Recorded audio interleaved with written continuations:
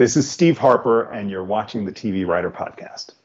My name's Gray Jones, and I want to welcome you to the TV Writer Podcast, partner of Script Magazine, episode 105 for July 7th, 2020. Well, today I'm so pleased to bring you an interview with TV writer, playwright, and actor Steve Harper, who has written for Covert Affairs, American Crime, and most recently, God Friended Me. You're going to love the interview. He is a very well-studied person. He went to not only Yale, but also Harvard and Juilliard. And he's written over 20 plays. He's acted in a number of TV series, and he's produced web series that got somebody nominated for an Emmy, and just a whole bunch of stuff.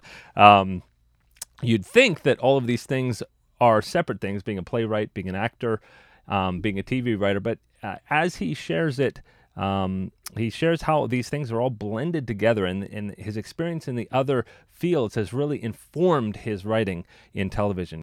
This week's episode is once again sponsored by Pilar Alessandra, the author of the Coffee Break screenwriter and On the Page podcast, and she is again offering a 10% discount off one of her interactive online classes. This one is Writing TV, and it runs 4 Saturdays from July 11th to August 1st. In the first 3 classes, Pilar helps you create a series pitch, world, cast, and pilot. Class 4 is all about the business, and here Carol Kirshner takes over, discussing staffing, selling, and obtaining representation. The class is open to TV writers at all levels and is taught through Zoom in real time. To get your 10% off, use the coupon code ONTHEPAGE10 at checkout. You're going to love the interview and his story, and so let's roll. Well, this is Gray, and I am here with Steve Harper, who is a TV writer, playwright, and actor, and was written for Covert Affairs, American Crime, and most recently, God Friended Me. How are you doing, Steve? I'm doing great. Really happy to talk to you. And I've been watching your podcast. It's been really fun to have people that I know and that I know about. Yep, you had mentioned that you were a friend of Derek Hughes, who was on recently. Yes, that's right. Yeah. And I enjoyed the Sean Ryan interview as well. It's really cool. Thank you. Well, let's talk about you. I mean, I'm really, really fascinated about your story for a number of reasons. But I love, especially in your bio, how you mentioned growing up in New York with a Catholic father and a mother obsessed with Stephen King and true crime novels. That must have been fun. Talk about your early days and how that influenced you creatively. Yes. So my dad is what I call a major Catholic. And he believes in the books of the church, and my mother believes in the books of the horror section of the bookstore. So what that meant for me is that I would come home from Catholic school and I'd say, "Mom, what's going on in Salem's Lot?" And she would fill me in. And so consequently, I feel like I grew up thinking about the idea of not only what was going on on the planet that we could see, but also what was going on that we couldn't see. So, I think the notion of that kind of filtering into the kind of writing I do, which is often about magical realism, the sense of, I like to write about things that I call the invisible things. So that's stuff people aren't talking about, like race or sexuality or politics or religion, or sometimes there are just ghosts or spirits in my work. And that's really what sort of informs the way I see the world. Very cool. And I know we'll talk about God Friended Me a lot later, but that probably was a good fit for that show. Yes, absolutely. I think that the notion of this kind of, spiritual flavor, or the idea of exploring issues of faith or the issues of like what we can't see, was definitely one of the reasons I was really excited to be part of that show. Very cool. Now, you are extremely well studied. I mean, Yale and Harvard and Juilliard. Talk about that. Yes. Well, one of the things I say about that is that like that and a Metro card will get me across town. So ultimately, I still, put my shoes on one at a time like everybody else. At the same time, part of the explanation of that is my father and my mother were both in the New York City school system. That's where they met.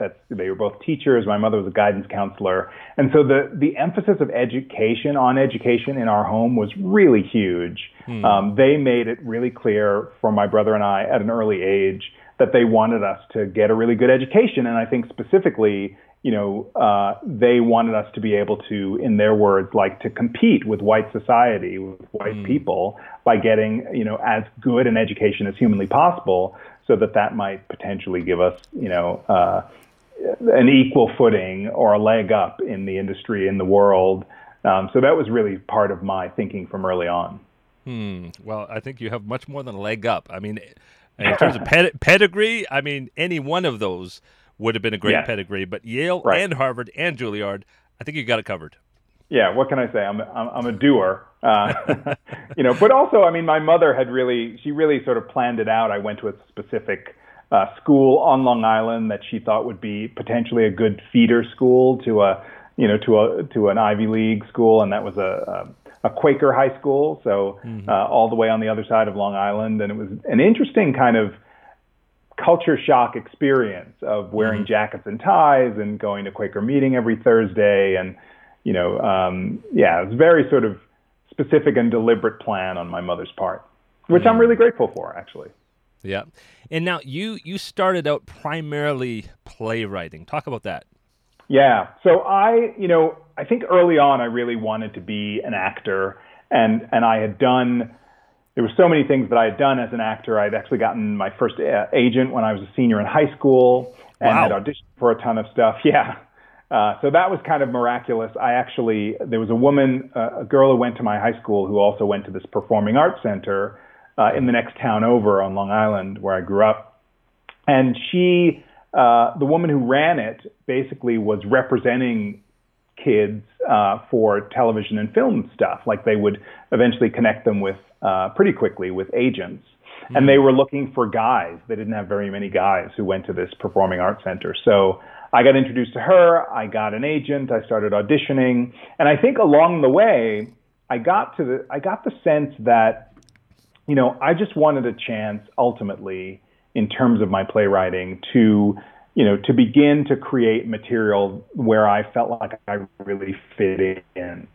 So, the whole thing in college where studying theater as a theater studies and English major, we would have to choose our own scenes, and quite often I would choose scenes from classic plays, that we were allowed to choose, like Streetcar Named Desire or Long Day's Journey into Night. And I became really profoundly aware early on that there weren't, black roles in those pieces. So every time we did those plays, every time I had to look for a scene, there was this sort of struggle of where's the material for me that I could perhaps do with, a white person in my class, or, where are those scenes with an interracial couple? Where are those scenes where, it's not like I'm sticking out like a sore thumb or that sort of thing.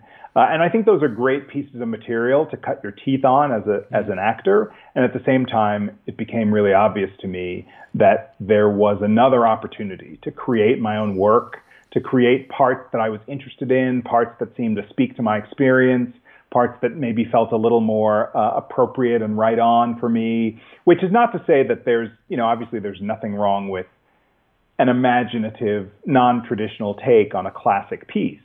But the question becomes, how much of that do you want to do? Is that going to be an entire career of non-traditional roles, or where are the newer pieces?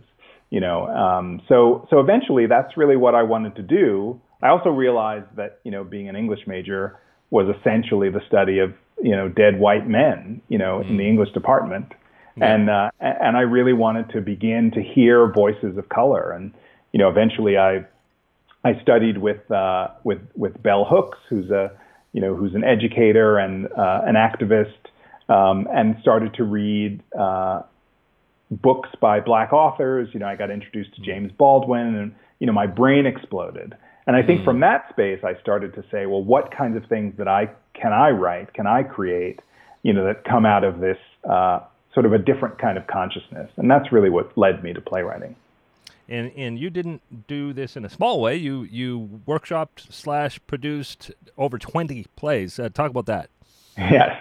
Well, I mean, there's something really fantastic about when I got into theater in college. The notion that, one of the things about theater is that you can create it with very little. So you get a handful of people, you get a dining hall, you get a a squash court, you get a little, space, a couple of seats, some people, and you can create stuff. So very early on, I learned that was part of my calling in a way. I spent one summer in college working for the Yale Dramat Summer Children's Theater, and we had like 5 shows, and we would tour the projects in New Haven, and we went to a prison as well and did like theater workshops, and the sense that we could have these shows and like put up a little backdrop and entertain kids like all over Connecticut, was part of what I really learned. So eventually I had been working in a writer's group, and a friend of mine had wanted to produce an evening of theater in New York at an off-Broadway theater, which he rented, and he invited me to be part of it. And, it was really amazing to see my work in front of an audience. I watched several shows. The audience changes every night, where they laugh, where they respond, where they, all of those things became really kind of galvanizing and exciting. And I also feel like it's a terrific kind of launching point for television, because what we learn to do as playwrights is create material with very little. You get two people in a room, and there's a play there potentially. And I think people who aim directly for television or directly for film are often, sort of sucked in by the notion that in TV and film, there's often special effects. There are explosions, there are aliens, there are, helicopters, there are set pieces. And in theater, you just have people, and you learn to sort of get directly to the heart of what conflict is and what drama is, and how do you create a scene that feels like there's dramatic and emotional movement with just 2 people on stage. I feel like it's a great training ground for other kinds of writing. Absolutely. And I think even if it's not helicopters or explosions, I think it could also be said you can break a whole episode of a show. And so you've done all the mechanics of who goes where and who does what, but it's in the scene work that you really get that feeling. And that may be the harder thing for people to write. Yes, and it also means, too, I've certainly been on shows where we had this idea about what the scene would be and where it would take place. And then you get into the space of, location scouting and all of that, and that location isn't available. So this thing that could be considered a fundamental piece by a writer, I think for somebody trained as a playwright, is just sort of, well, that was just the backdrop. We can still do this scene, in a park or on a beach, or, we might have to tweak some of the dialogue a little bit, but the essence of the scene emotionally and dramatically will potentially stay the same. Oh, I love that. And I know it relates a little bit to sitcom writers that I've talked to who talk about a live studio audience and how helpful that is to know every single word and how it triggers with people and how people respond to things. Yeah. And they talk about, rewriting even as they sort of get the feel from the audience. And that's something you can get on plays, not just in comic material.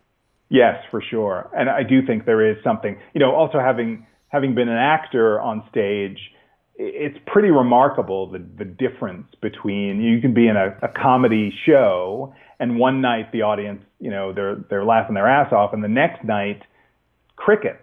Like, you're sort of like, is anybody out there? Is this the same play as last night? So the sense of that, of the variation of that, and what you can tell and what you can learn from audiences, and how you adjust then to what they're doing or not doing, is also an interesting piece. Yeah.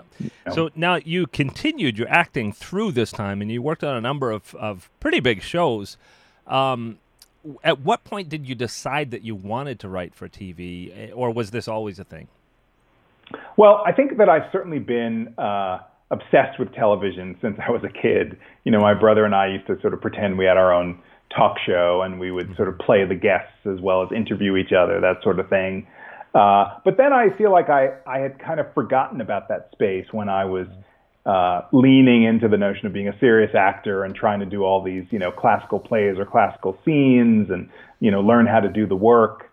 But what I recognized too was that there was a sense that television was bringing stories that felt on some level, like a lot more visceral and a lot more sort of modern, that spoke more directly to the kind of like the specifics of today, and the idea that I could sort of fall into a particular show and feel like I was watching something that just happened yesterday or ripped from the headlines, or that sense of immediacy seemed like a really powerful thing, and I got a chance to be on a number of different shows, from Law and Order Special Victims Unit to Criminal Intent to America's Most Wanted, Homicide, All My Children, and that was also kind of an amazing piece too, because the acting mechanism, the sort of the mechanics of those experiences are fundamentally different from theater as well.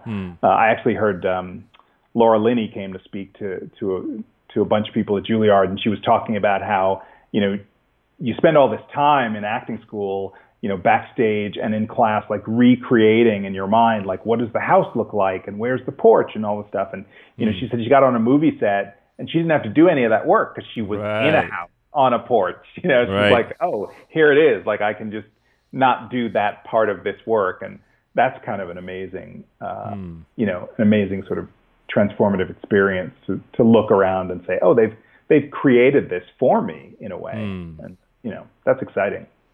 Very cool. And so you were accepted into the CBS Writers Mentoring Program. Talk about your application being accepted and what you got out of that program. Yeah, I had, the way that I had made my way into, I was working on the transition from being an actor to being a writer, and I eventually met somebody who knew somebody who was the head of the directing program at Juilliard. So I had met with him to see, test out the idea of what Juilliard would be like, and I got a lot of information. And he read a piece of mine, and he said, you should definitely apply. And I applied, and I got in. All of that felt miraculous. And afterwards, I got an agent, and the agent said to me, I got my agent like within 2 years of graduating. I didn't get the agent right away. Which was also another interesting piece, simply that I think in the industry that we're in, like, you have to wait. Like, sometimes things don't happen right away. Sometimes things don't happen at all, right? Yeah. But it took a couple of years for me to get connected to this agency. And then when I did, that agent said, are you interested in television? Which I was. And I would go out to LA every year for, 5, 6, 7 years.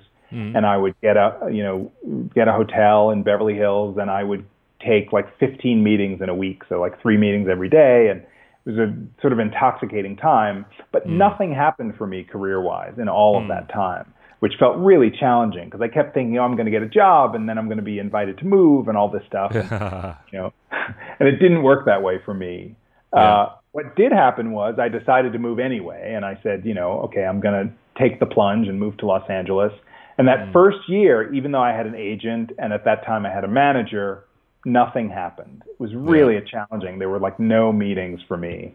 And when I asked my agent and manager about that, they said, well, you've met with everyone, which seems so absurd.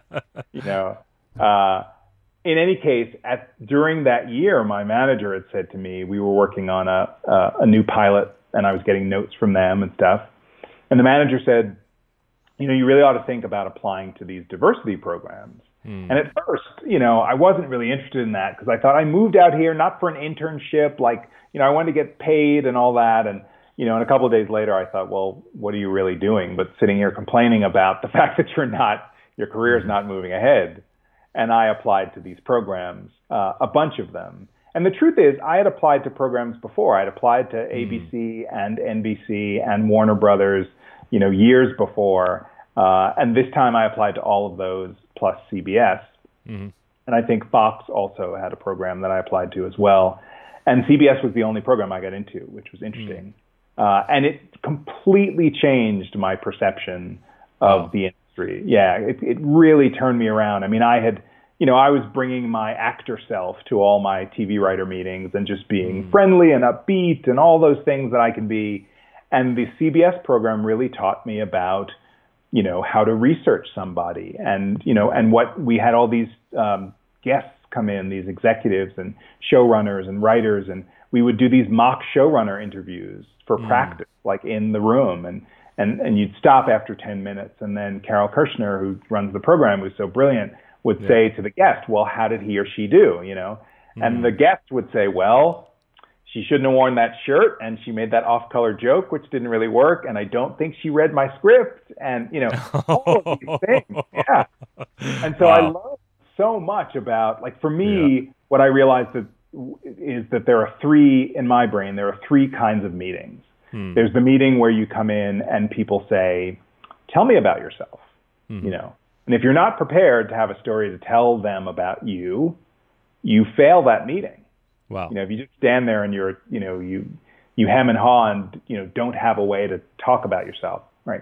So the second kind of meeting is, tell me about me, right? So if you haven't done research on the person you're meeting with and you can't talk about the shows they've been on or ask them questions about their own journey, then you fail that meeting. And the third kind of meeting seemed to be tell me about my material, whatever you've read to be here, or the show we're working on, or whatever that is. And what I realized is you can't just say, which I used to do before I was at the CBS program, I used to say, oh, it's really good. You're a really good writer. It's really good. What is that?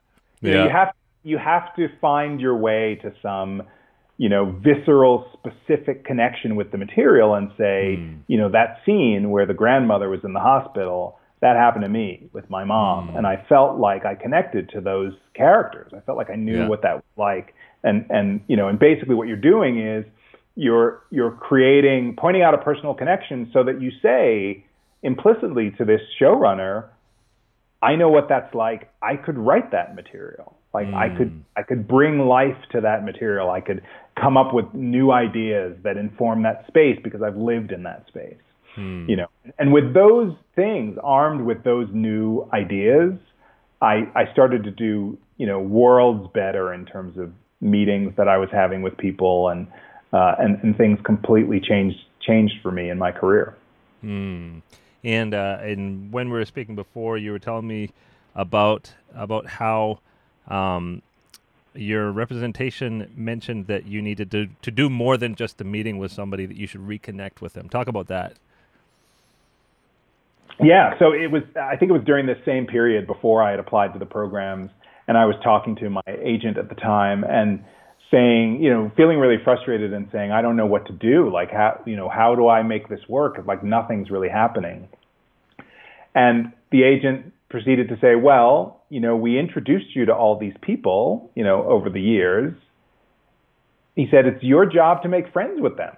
I was like, oh, wait, like, it's not just a one and done, And so one of the things that I say to my coaching clients, and that, is one of the things that I do as well, is, it's not just your grandmother who wants to hear from you.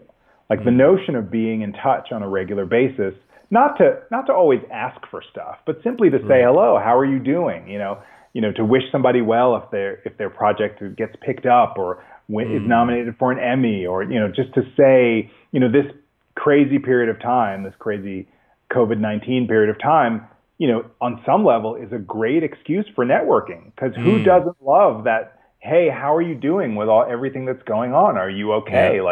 And I think you can do that from a genuine place. And I really feel like that's one of the things that makes the difference for people in this industry who are willing to keep in touch and willing to do that in a good way. Yeah, I find that there's a fear on the part of a lot of people who are starting out, but I've found over the years, and this is even at the very beginning of my career. I remember, I don't know if you ever read that book, How to Make It in Hollywood by Linda Buzzell. No, I haven't. Oh, really great book. A little dated now, but one of the things she talked about was, she codified a bit of that. Never ask for something when you're in a meeting like that. But just the idea of reaching out to people and saying, I would love to have coffee with you and just pick your brain about what you do. And just ask a lot of questions.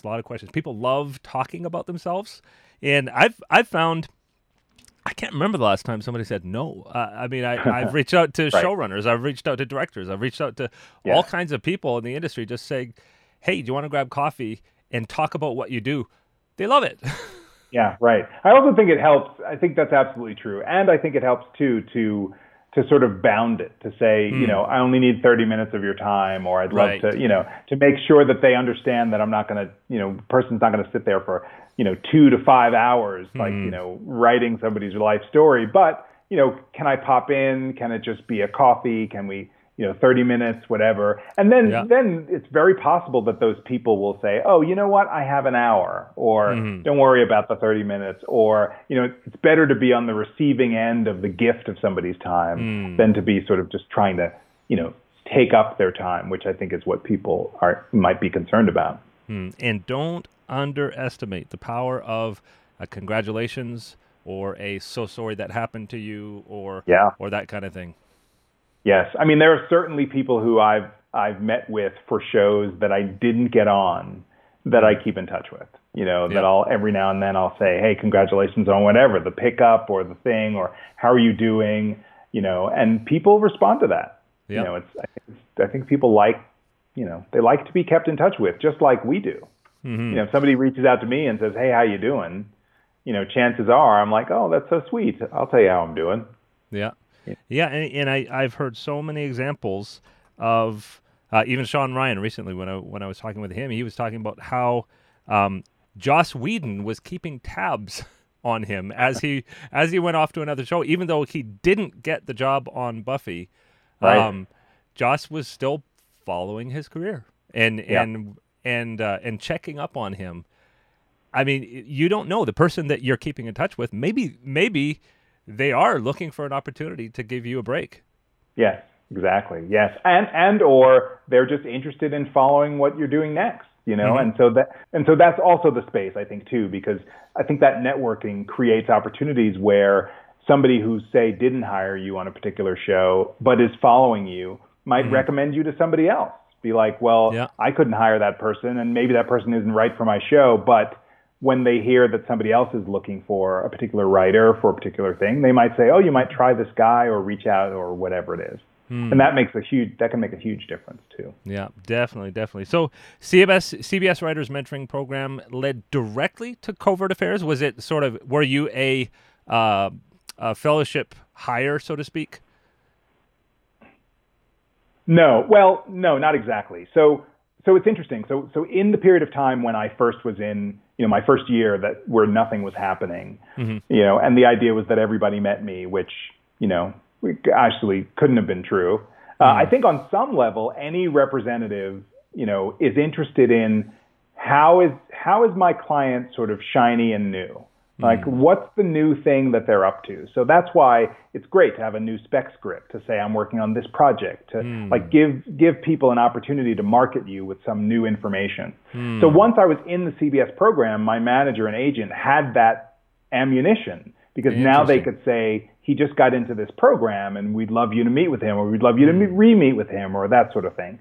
So once I was in the program, suddenly I was getting more meetings than I had been, simply by virtue of the fact that they could market me that way. And then with all of the stuff that I was learning in these mock showrunner meetings, I was just having better meetings. And so I think it was within a couple of months after the CBS program that I ended up getting an offer to join the staff of Covert Affairs, which was amazing. But in that period of time between the end of the program and getting Covert Affairs, I must have had 3 or 4 or 5 at least different showrunner meetings. And I started to hear from my reps that, apparently it was between you and one other person, or it was between you and 2 other people. Like suddenly I could feel, I could, mark the progress. Like I knew I was doing better because I was getting better reports. And that all sort of, led up to me finally landing a job, which was really extraordinary. Yeah. So talk about Covert Affairs. I love that show, by the way. You were on that for 2 years. So this was your first experience in a TV staff. What was it like? Yeah. Well, it was great, and it was scary. One of the things that I got to do in the CBS program, which was also terrific, is most people get a chance to sit in on a writer's room during the CBS experience. So I'd gotten to sit in on Hawaii Five-0 in the first season of that show, and I actually got invited back. So I had spent 2 days in the writer's room at Hawaii Five-0, which was pretty cool. So I had a sense of what the architecture of the writer's room was, but obviously it's a whole different thing to sort of be, to be one of the writers in the room. And one of the things that we talked a lot about at CBS, which I think is always great advice, is to feel your way through the room. Like you got to sort of, it's like you're invited to dinner at somebody's house. So what is it like to be at their house? Are people raucous and talking all the time? Do people talk more than eat? Do they, they comment on the food? Do they not comment on the food? Do they dress formally? Do they dress informally? So I spent a lot of time in the early days of my work at Covert Affairs really kind of sussing it out, and just learning both the culture of the room and also, it's my watch, learning the culture of the room and the sense of how to contribute to story, what my methods were. I've become a person in the writer's room who does a lot of writing. So, I may be soaking up stuff, and there may be people who are there who are much more vocal than I, but I'm always moving through thoughts because I'm jotting them down. And I'm constructing pitches and thinking about stuff. And then once I have something down, I can say, here's a thought. Or, if there are a bunch of people, as there were in Covert Affairs, who are super vocal and super type A, those people can pitch and pitch and pitch and pitch. And then when they kind of run out of steam and the room gets quiet, like that would be the time that I'd be like, now I can come into the thing, And so it was really about strategizing how to both feel comfortable and how to make a contribution to the show. And did you find your playwriting and acting were good assets? I think so. I think, the first episode that I got to write for Covert Affairs was originally intended to be a bottle episode between Annie Walker and a guy that she wanted to sort of turn who was stuck in a hospital. And so the showrunners came to me and they said, we think of this is almost like a play with these two characters. And so we want to give it to you to see what you can do with it. So I feel like that in that way, my playwriting definitely came in handy as for that episode. And I also think once I was on set, I had witnessed one of my fellow writers had mentioned in the writer's room that he was intimidated by actors and didn't know how to speak to them. And having been an actor and been on sets as an actor and been in theater all my life, that was no thing. I was always comfortable speaking clearly and directly to, obviously with respect and definitely recognizing the hierarchy. But, being on set was and is a super natural and fun place for me. And I think that made a big difference. Yeah. So you got 2 years on Covert Affairs, nice big show.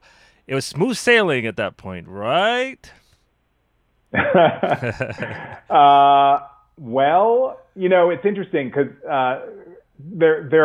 every show has its ups and downs and challenges. And I think the thing about Covert Affairs that was so interesting is, I came into Covert Affairs when the USA Network was characters welcome.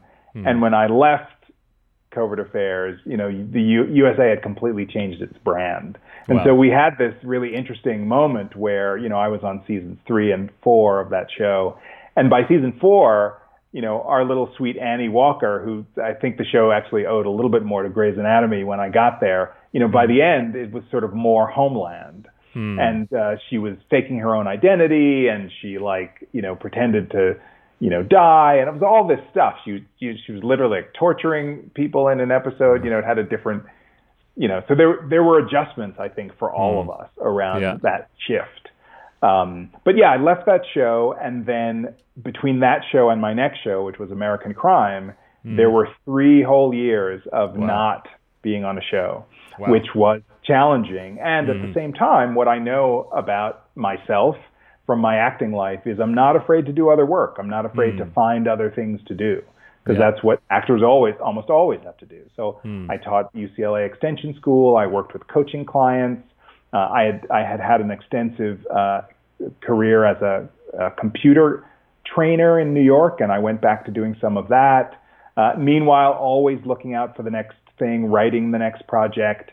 And I created this web series, Send Me, which I'm super proud of, which is, back on YouTube and is, it's about a black woman who can send black people back in time to the days of slavery. And people want to go the way people want to climb mountains or jump out of airplanes or do dangerous drugs.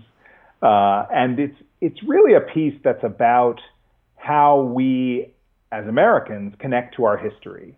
Because there are a lot of people who would say that has nothing to do with me. And at the same time, on some level, it's in our DNA as a culture, as a society.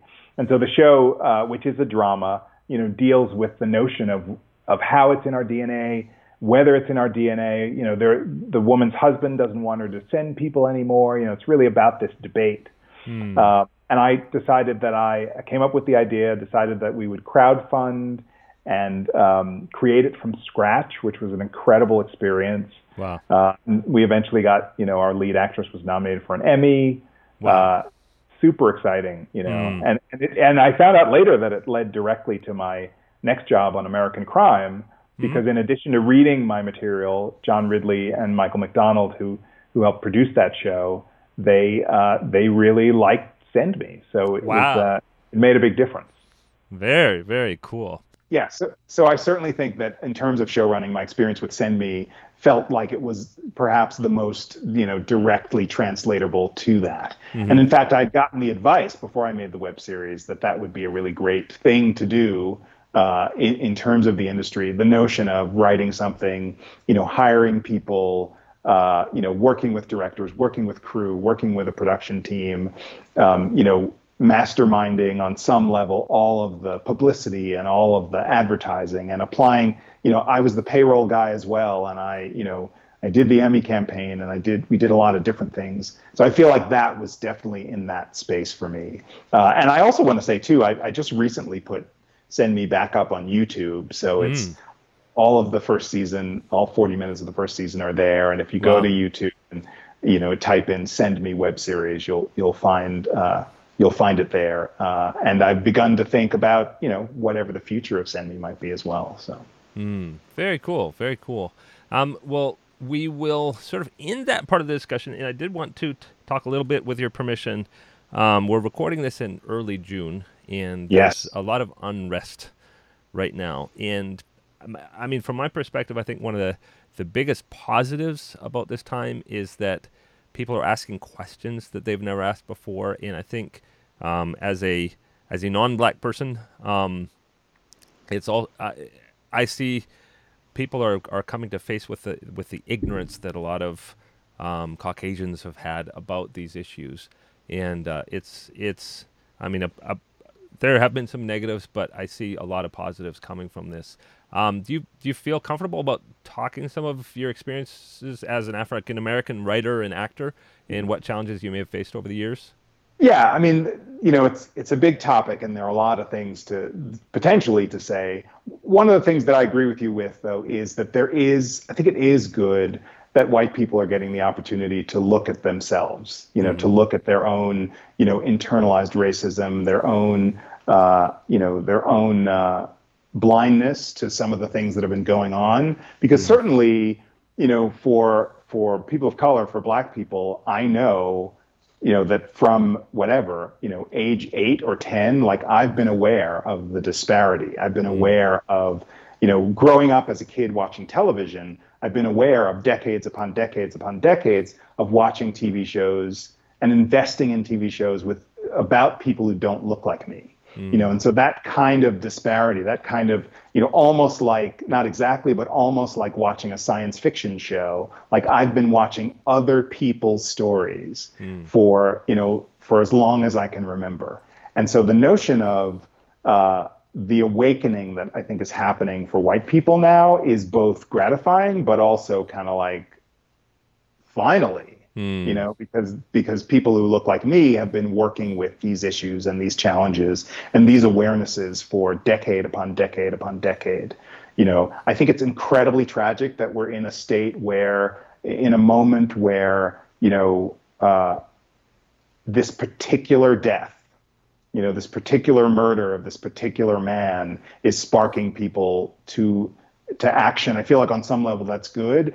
And on another level, it feels heartbreaking that we've been doing this, especially in the age of cell phones. We've been seeing people die for year after year after year after year after year after year. And there have been so many people who have just been making things business as usual. So I feel like there's I'm happy to see the bits of movement. I'm really looking for larger pieces of change, and I'm really hoping that that happens. And I think the other thing that I've been saying to a lot of my white friends is, I think a lot of the change is up to the dominant culture people. We've been fighting, we've been marching, we've been complaining about these things to deaf ears and continuing to see these black men and women getting killed. So I feel like for all of the dominant culture folks out there who are asking what they can do, what they can do is some of what's been happening is to march, is to donate, is to speak to representatives, is to speak back to each other, is to begin to raise the awareness that I think only dominant culture people can do. Well, and I also want to say too that there's something ironic, I think. Look, I empower white people to get stuff done, and I find it ironic in this moment. This is perhaps the only moment in my life where dominant culture people have come to me and said, "What do I do?" Like, wait a second. Yeah. You guys are the ones who, on some level, societally have this power. So rather than come to me and ask me what you should do what you've done in all of these other spaces where you've led and made change and made things happen. Use those skills to continue to make these things happen. Yeah. Well, I think there's an ignorance that goes very deep.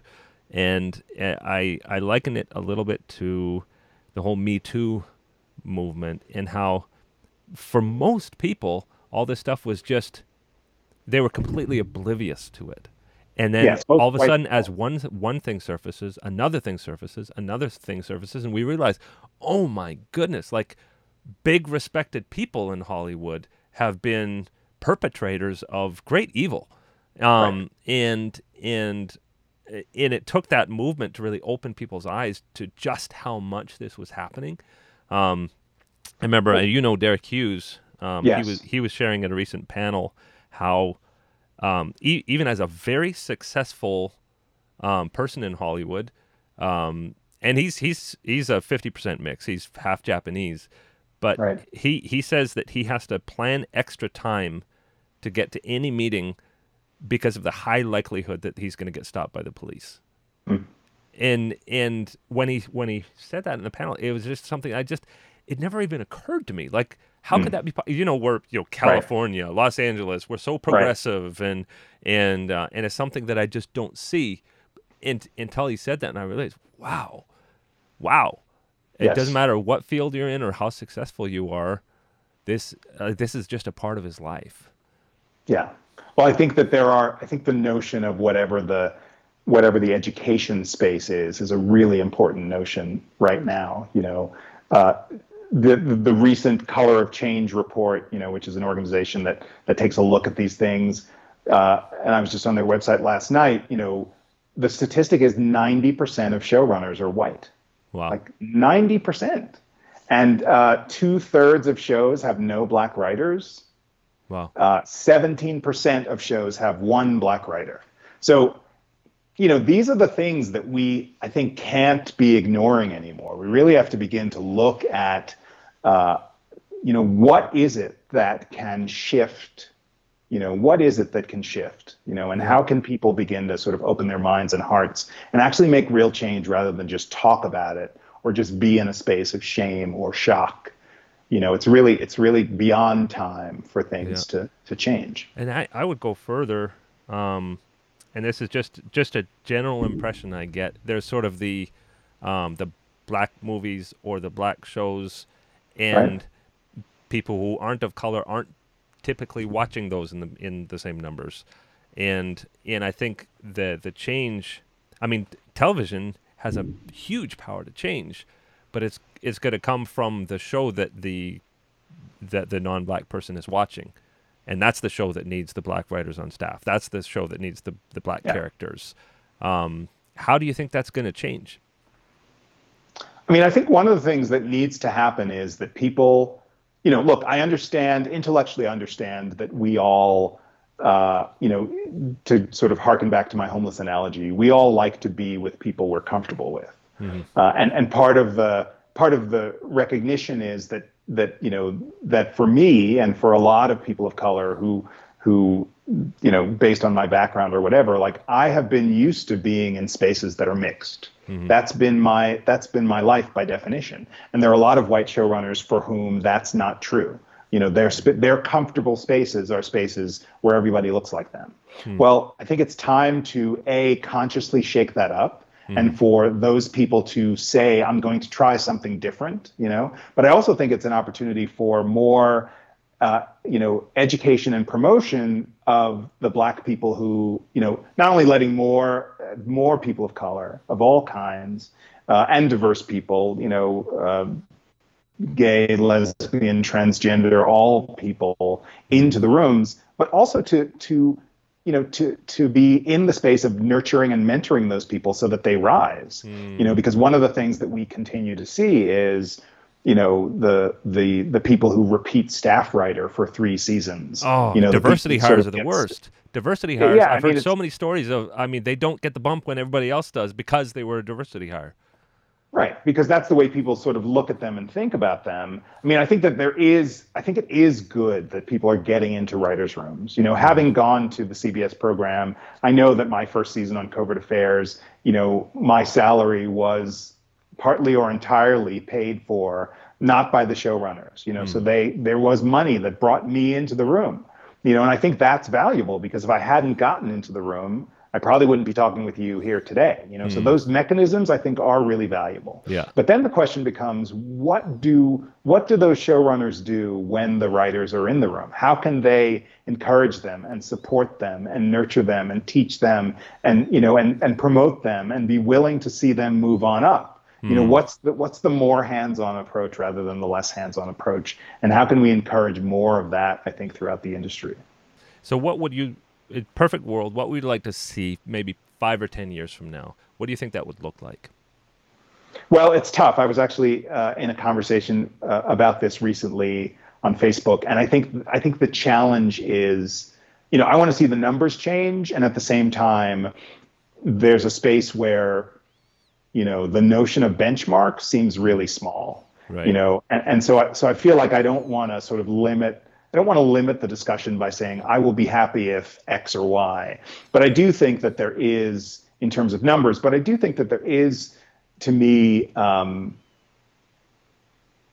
feel like if you've got, especially, when you have a show, when your shows, because this is what's happening in America, people appreciate on screen, we've seen this statistically, diversity sells, right? So we love to see shows where we have a mix of people, but then what's the mix of people creating those shows? It seems incredibly problematic to have a show that has, a number of people of color in it, but no writers of color. Because you're talking about issues of culture, you're talking about issues of sensibility, you're talking about, we talked about this a bit on God Friended Me, which again, I love. And we also talked in my interview for the show, talked about the fact that, Miles Feiner, as a character who's the lead, he kind of goes into places boldly in a way that as a Black man, I would never do.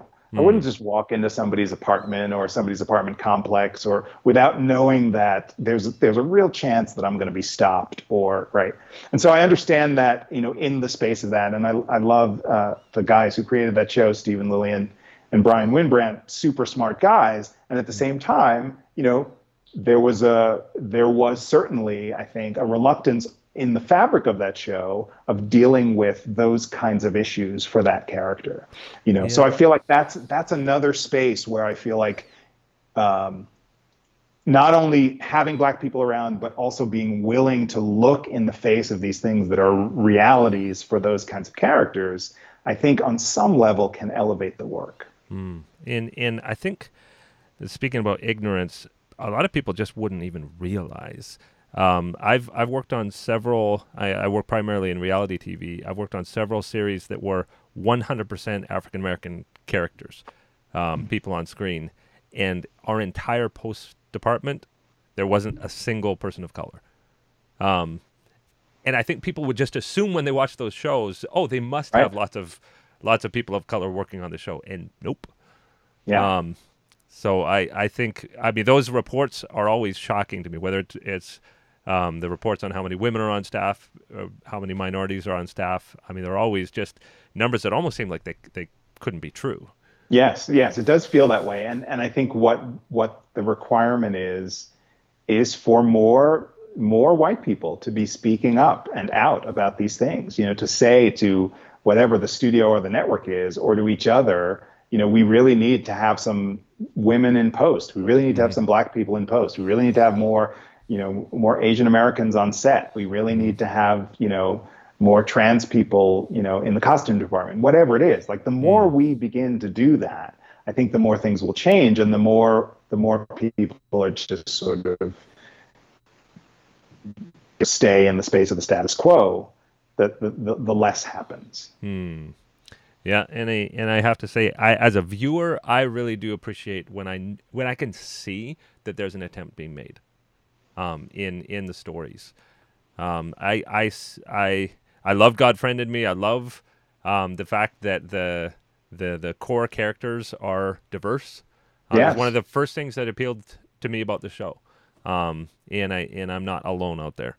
Yes, for sure. I mean, I have to say it was incredibly gratifying for me to be on a show that is about a black family, and to write for all those characters was really delightful. And at the same time, my desire was, and I think we had a very diverse writers' room, and my desire was, to lean into some more cultural spaces, and to do it that much more, with that much more authenticity, and that's what I really hope for the future for all shows that have people of color that are trying to represent America. Well, let's actually do it in a way that feels like it can be a little truer than it's been. Very, very cool. Our last section of the podcast, I always go into sort of advice for greener writers, sort of mistakes that you see people making, especially in your coaching company. Yes. I'm sure you see a lot of that.